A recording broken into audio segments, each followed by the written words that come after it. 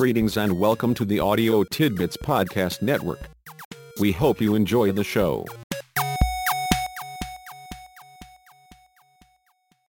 A leader's job is to facilitate the team's success. Being sure available resources are sufficient for success is, in turn, the leader's responsibility. There may be others on the team who have tasks and assignments related to resource development, but if the resources are not there when they are needed, the leader has not gotten the job done.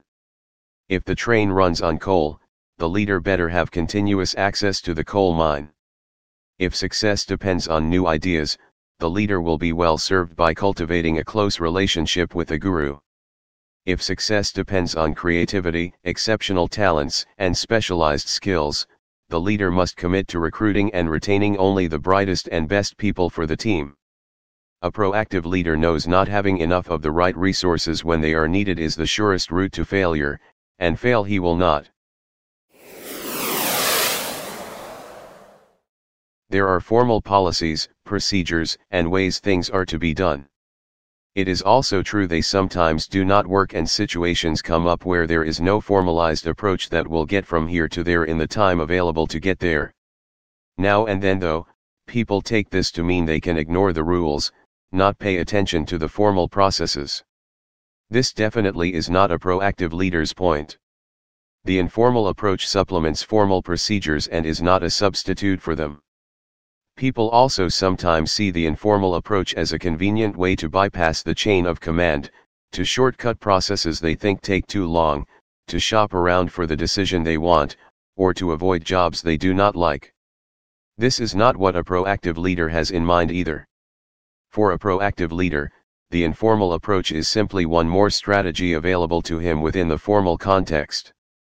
A proactive leader wants his team to use informal strategies, to talk with each other, to informally innovate when they need to avoid being too rigid about the rules when something unusual comes up that does not quite fit into the established procedures.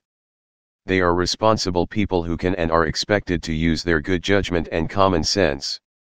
A proactive leader liberally uses informal strategies himself, but you can have too much of a good thing. Being skilled at using informal strategies includes knowing when to use them and when formal is best.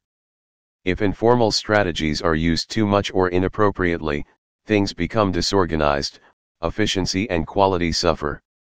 If they are used too little, the team becomes rigid and inflexible, creativity and innovation disappear, and the team loses its cutting edge.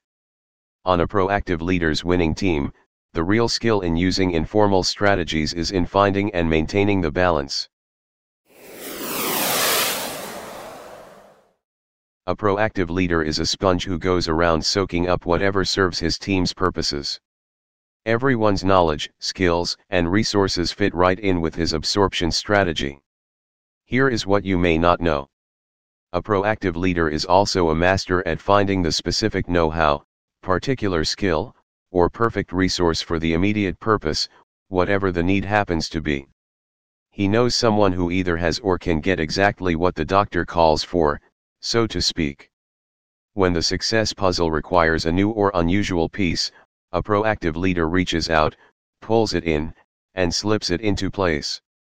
What's more, it is miraculously an exact fit, not just what the doctor ordered.